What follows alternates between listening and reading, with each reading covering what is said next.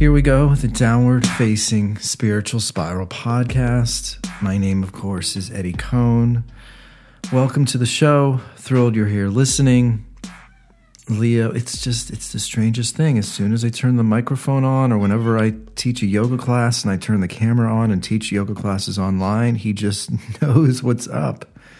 And he has to be in the room where the microphone is. He has to be where the camera is. So he's clearly ready to be on television.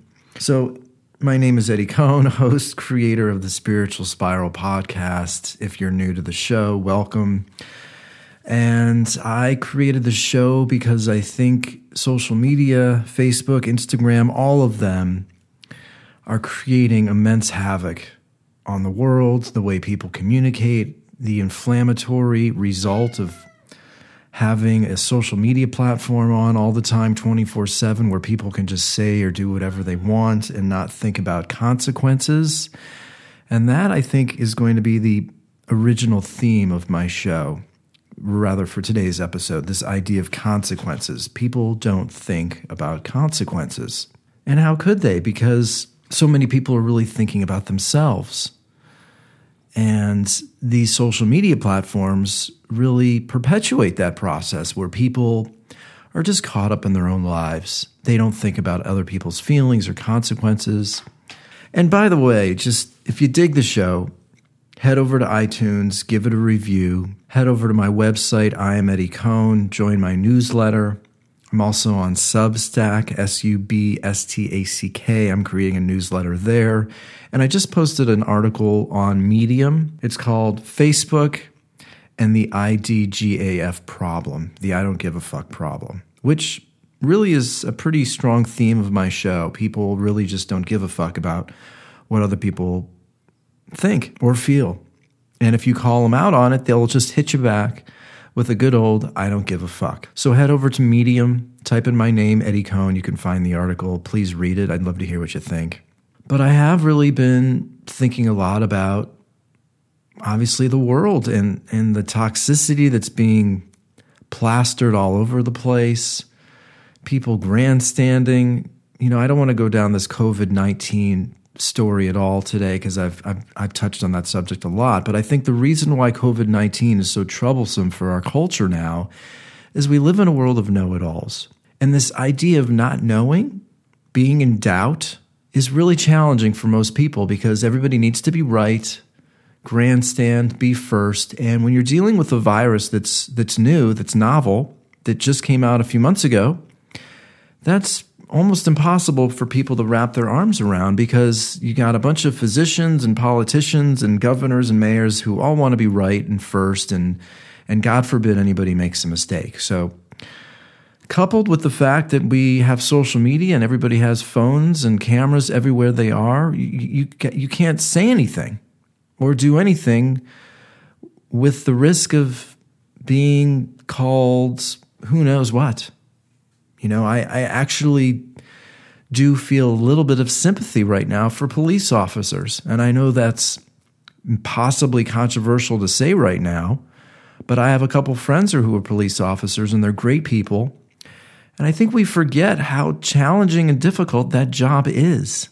Even with the story surrounding George Floyd, obviously, in Minneapolis, this doesn't excuse any of the behavior from police officers that are racist and are taking advantage of their power and situation. It doesn't excuse that behavior at all, but I think we forget how challenging the risks involved in being a police officer. They're often dealing with the dredge of society, people that are living on the streets, intoxicated, inebriated, not thinking straight, may have weapons on them, dealing with drunk drivers. This could be white people, African Americans, Hispanics, Asians. It doesn't matter. Their job is really challenging. So I think right now they're terrified. And I just watched a video online. Come on, Leo, you're really go.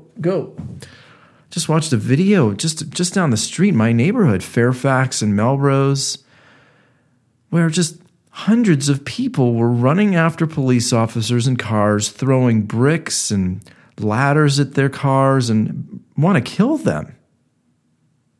And it's tragic. And there should be consequences for bad actions. There should be consequences for the words that you use that hurt people's feelings.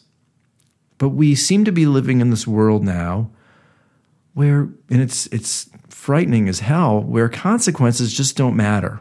This officer, I got to get his name because I'm forgetting, maybe it doesn't matter, but the officer that did what he did in Minneapolis, I mean, to have the audacity, the cluelessness, the racism, the innate narcissism, and even sociopathic attitude to do what he's doing, despite the fact that there's cameras all around him. I mean, is he that clueless to think that what he's doing isn't going to create a huge traumatic news story in our country? And I think to myself, well, it's probably because his behavior has been perpetuated by his boss. The St. Paul, Minneapolis Police Department does have a reputation for being racist, crooked. I think to myself, even Donald Trump, who is despicable, who is sociopathic, narcissistic. I mean, these men didn't get where they are by themselves. They have been enabled.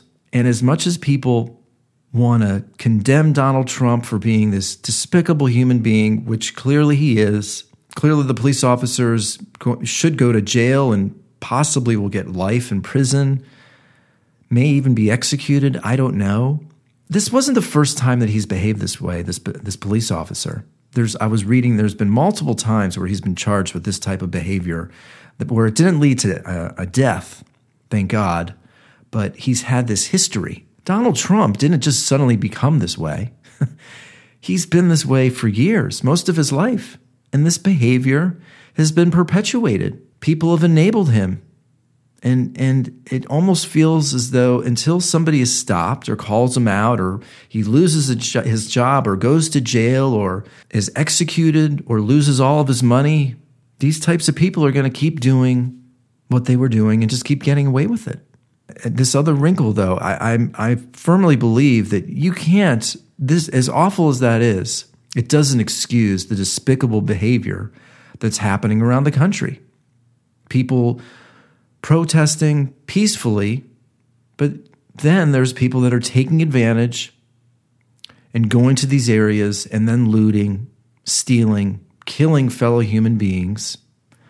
And I have to think the police are scared to do anything. And when police can't police, you have a problem.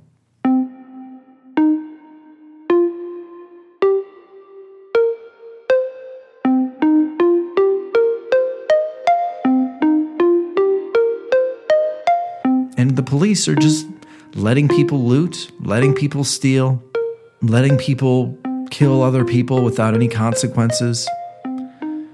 And it's a frightening world that we live in. And again, I think we sort of live in this false society inside of our heads where we just can't reconcile this idea that there's a lot of evil in the world. And every single one of us has that potential. Now, of course, I don't think every single one of us has the extreme to kill somebody, to rob, to rob a bank. I do at least hold on to that hope. There's a really interesting movie that I loved, and I'm going to bring up an interesting point, which is going to be really challenging for some of you to hear. It was shocking for me to hear, but I think it's important to talk about. First of all, the movie Before the Devil Knows You're Dead, which starred Philip Seymour Hoffman and Ethan Hawke. It's a powerful movie, and for me it resonated because, you know, life has this strange way of ebbing and flowing where, you know, you could turn right in an intersection as opposed to turn left, and your life will completely change. And I've always felt as though life has such a fragility to it where at any moment, it may not even be under your control, life can just completely spiral downwards. And pretty soon, like the characters in Before the Devil Knows You're Dead, your life is out of control. And you're making decisions that you had no idea that you would ever be in that situation.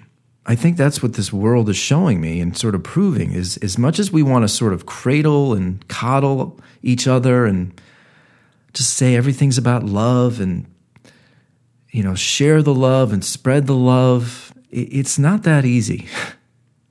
It's a scary world sometimes. I think it's another reminder that we have to be really thankful for what we have.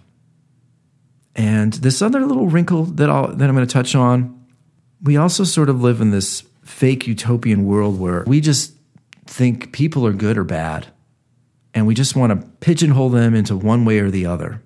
And it's just not that simple. And I was reading a great book that I recommend by Michael Eric Dyson, which is actually very timely.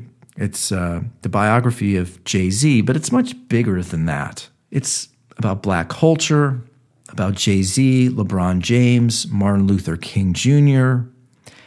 And Michael brings up this interesting point towards the end of the book, or not even a point. He starts sharing these stories about Martin Luther King Jr., about how he was a womanizer, was involved in orgies, had over 30 or 40 affairs. I had never known that story was even a possibility. All I knew about Martin Luther King Jr. was all the good work that he did for fighting racism and trying to bring white and black people together and just make this world a better place for everybody, no matter your skin color. And so I started thinking to myself, a lot of this is also about controlling the narrative. In an article came out in the Wall Street Journal, biographer David Garrow has reported in sometimes pornographic detail on King's assignations with some of the more than 40 women, single and married, with whom he is said to have had affairs. And there's even another scene where I'm not even going to say what happened, but it's a 7,800-word article that was published in the British magazine Standpoint because American publications turned it down.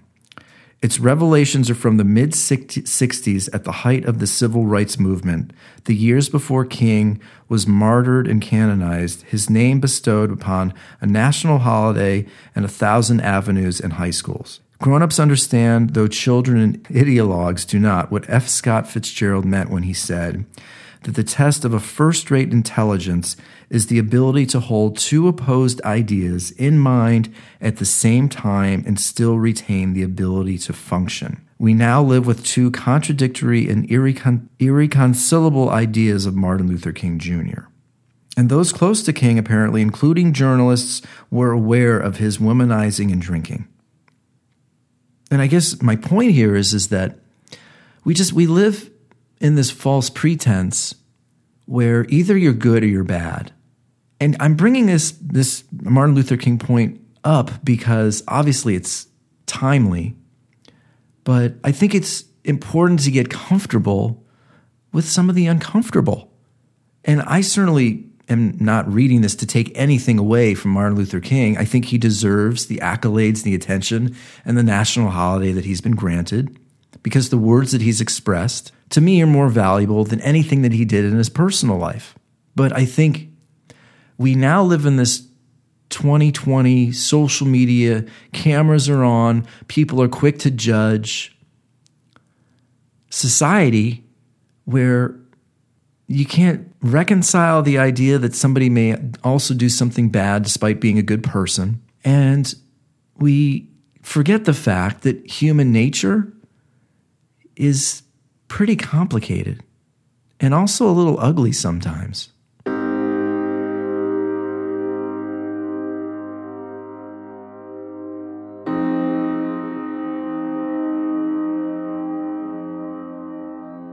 And then before I move on to the story about the media that I want to share,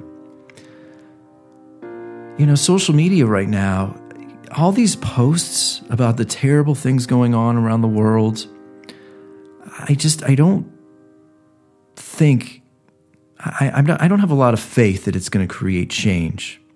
When you're dealing with DNA, historical, powerful racism, to enact change is going to need somebody like Martin Luther King, who is figuring out a way with articulate words, books, meetings, being on television somehow. The problem now is that, and I worry about this, we live in this 24/7 cycle where people's attention spans are so shitty that nobody's going to retain any sort of information to actually inspire change.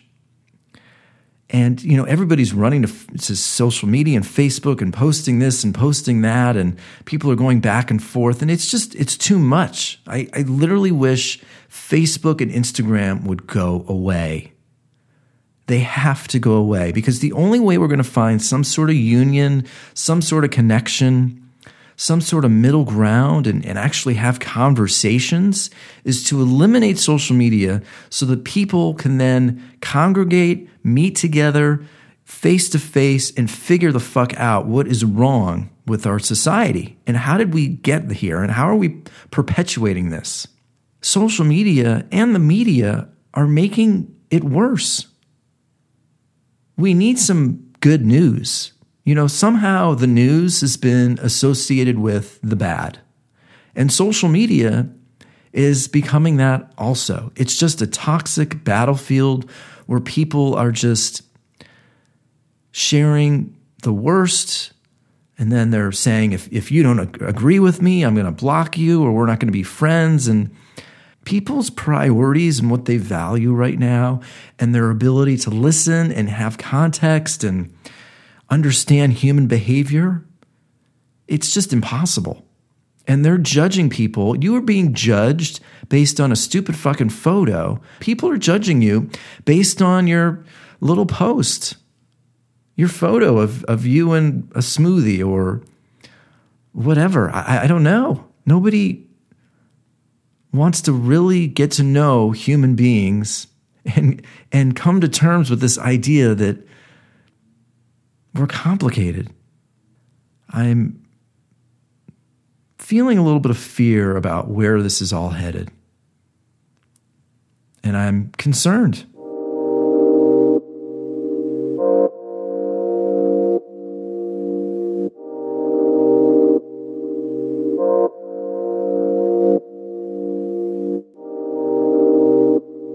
And again, this brings back to my original point about consequences. I don't think Facebook or human beings that are so high on dopamine want to think about consequences. There's a reason why we had the police department, because you can't break the law. And I want to live in a world where if people break the law, they should be responsible. You can't just go to the Santa Monica Mall. As angry as you might be about what happened in Minneapolis, I don't think you should still be allowed to steal or then kill somebody else. And we need the police. We certainly need police that aren't racist. I'm just really disappointed. And I'm going to try and add some comfort and make you realize that I am thinking about you and sending you good vibes. And I hope we all get through this. But I think it's important to reach out to loved ones right now and just remind them how much you care about them. It does feel like, and this will relate to my last segment here, it feels like the world wants chaos, disruption. But I do lastly want to talk about this idea of context, creating the story. And, the media to me is, it's just amazing to me how just 7 days ago, all that mattered was COVID-19. You can't go outside. And now it's like, that's not even a story anymore. I mean, who remembers it? And it almost feels like it took 2 to 3 months to get people to, stay home and take something seriously. And then, of course, I thought to myself, what's it going to take for people to forget about COVID-19? And I thought, it's going to be war. So it's like, it's the next thing. And now people are posting on Instagram, educating yourself, which I admire. I think there's something to that. But I think we need to dive a little bit more into what the media is doing. What's their role? And again, I don't want you to judge me here, but The media isn't doing the police any favors by only reporting bad stories. And I'm not saying that's an excuse. Obviously, I'm not in favor of police brutality towards civilians. I mean, like that should just be like the obvious. But when something bad is all that's newsworthy, when it's only newsworthy or we're only aware of the police department when they do something bad, it's going to create a problem. And I think it is adding to the fire.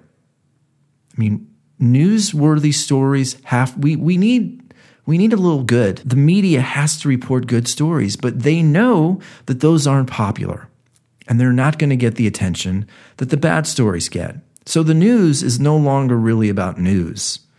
It's about getting your attention. So I'm reading a book called Why We're Polarized by Ezra Klein. And, I wish I could say I highly suggest the book, but it is a little dry.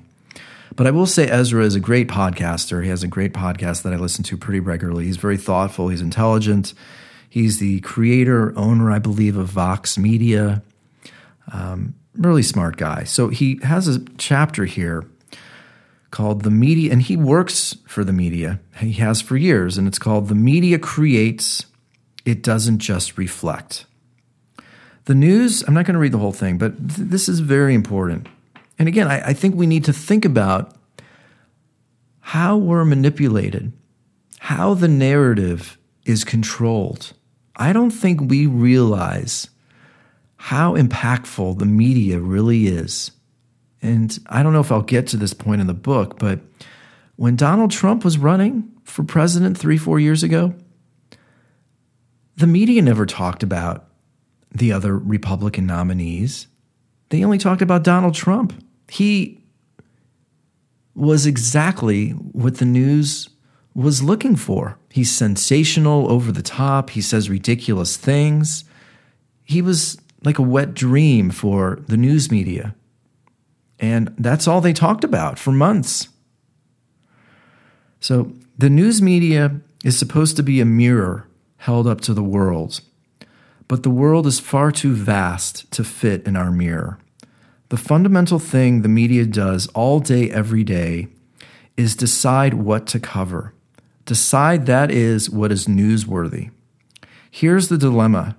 To decide what to cover is to become the shaper of the news rather than a mirror held up to the news. It makes journalists actors rather than observers. It annihilates our fundamental conception of ourselves, and yet it's the most important decision we make. If we decide to give more coverage to Hillary Clinton's emails than to her policy proposals, which is what we did, then we make her emails more important to the public's understanding of her character. In doing so, we shape not just the news, but the election, and thus the country. While I'm critical of the specific decision my industry made in that case, this problem is inescapable. The news media isn't just an actor in politics. It's arguably the most powerful actor in politics. It's the primary intermediary between what politicians do and what the public knows. If we simply cover what's newsworthy, then we're not the ones making those decisions at all. It's the neutral external judgment of newsworthiness that bears responsibility. The problem is that no one anywhere has a rigorous definition of newsworthiness, much less a definition that they actually follow. In theory, newsworthiness means something roughly like important. The most newsworthy story is the most important story. But if that were true, front pages in cable news shows would look very different from how they do now. More malaria, fewer celebrities, including political celebrities. In practice, newsworthiness is some combination of important, new, outrageous, conflict-oriented, secret, or interesting. In the modern era, a shortcut to newsworthiness is social media virality. If people are already talking about a story or a tweet, that makes it newsworthy almost by definition. In both cases, the presence of other outlets and other voices serves to build a fortress of tautology. Whatever everyone is covering is newsworthy because everyone is covering it. And then ultimately he says, this can lead the country into odd, angry cul-de-sacs. Well said. I think that's where we are. We are in a merry-go-round, ugly cul-de-sac. And we want to sort of believe in this false pretense of utopia where evil doesn't exist. But then again, I'm even contradicting myself here.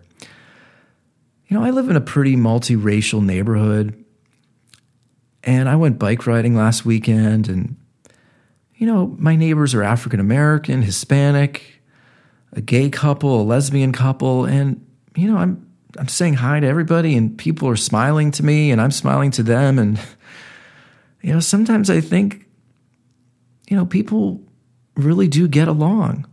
And unfortunately, there's some bad fucking apples that ruin it for everybody. Something so egregious happens, I'm happy it's on tape, because that stuff shouldn't go on. But then the way it's covered and discussed, the consequences of it all, just this ripple wave effect. I mean, even the way the country shut down because of COVID-19 and the nonstop coverage and the fear, and boy, it's just this sort of toxic security blanket that just envelops the whole world. And I'm not naive here, but I go outside and sometimes I think to myself, the world's a pretty great place. There's just a few people out there in retrospect compared to the billions of people out there that kind of fuck it up for everybody sometimes. And if we could just get a handle on them and police them and put them in jail or do whatever we need to do, then we can get this place to a much better, brighter world that I do see. I do see that world, and I think we all do. The problem is that the news media just nonstop reports the bad. So, I don't know. I think we need to have some awareness of it all. And it's hard not to go to this very dark place when all you're reading is bad all the time. I have been thinking, I just think we need to think about consequences and think before we speak and think before we act. And I think about that police officer that was just standing there when this was all going on behind him. I mean, how could he be so inept to just stand there and not turn around and say, like, hey, bud, I think George Floyd is not getting up. I think you need to stop. It's insane to me. The thoughtlessness that he had. So, one more point I'm just thinking also here. I almost feel like we're not meant to be on camera all the time. Because the reality is that people are kind of shitty sometimes. Just sort of like with my point earlier. It's like we live in this world where we suddenly jump on the story when it's bad. And if we get a little comfortable, even the best people that have bad days and say things that are stupid. It doesn't mean they're a bad person. They had a bad moment there. And I think we live in this sort of idealistic world that's just impossible. Again, I'm not condoning the awful, egregious behavior of these police officers. That's completely on the way terrible extreme. But let's take it back a little further and just try to get a little bit more realistic and objective about human beings. And we do have our bad moments.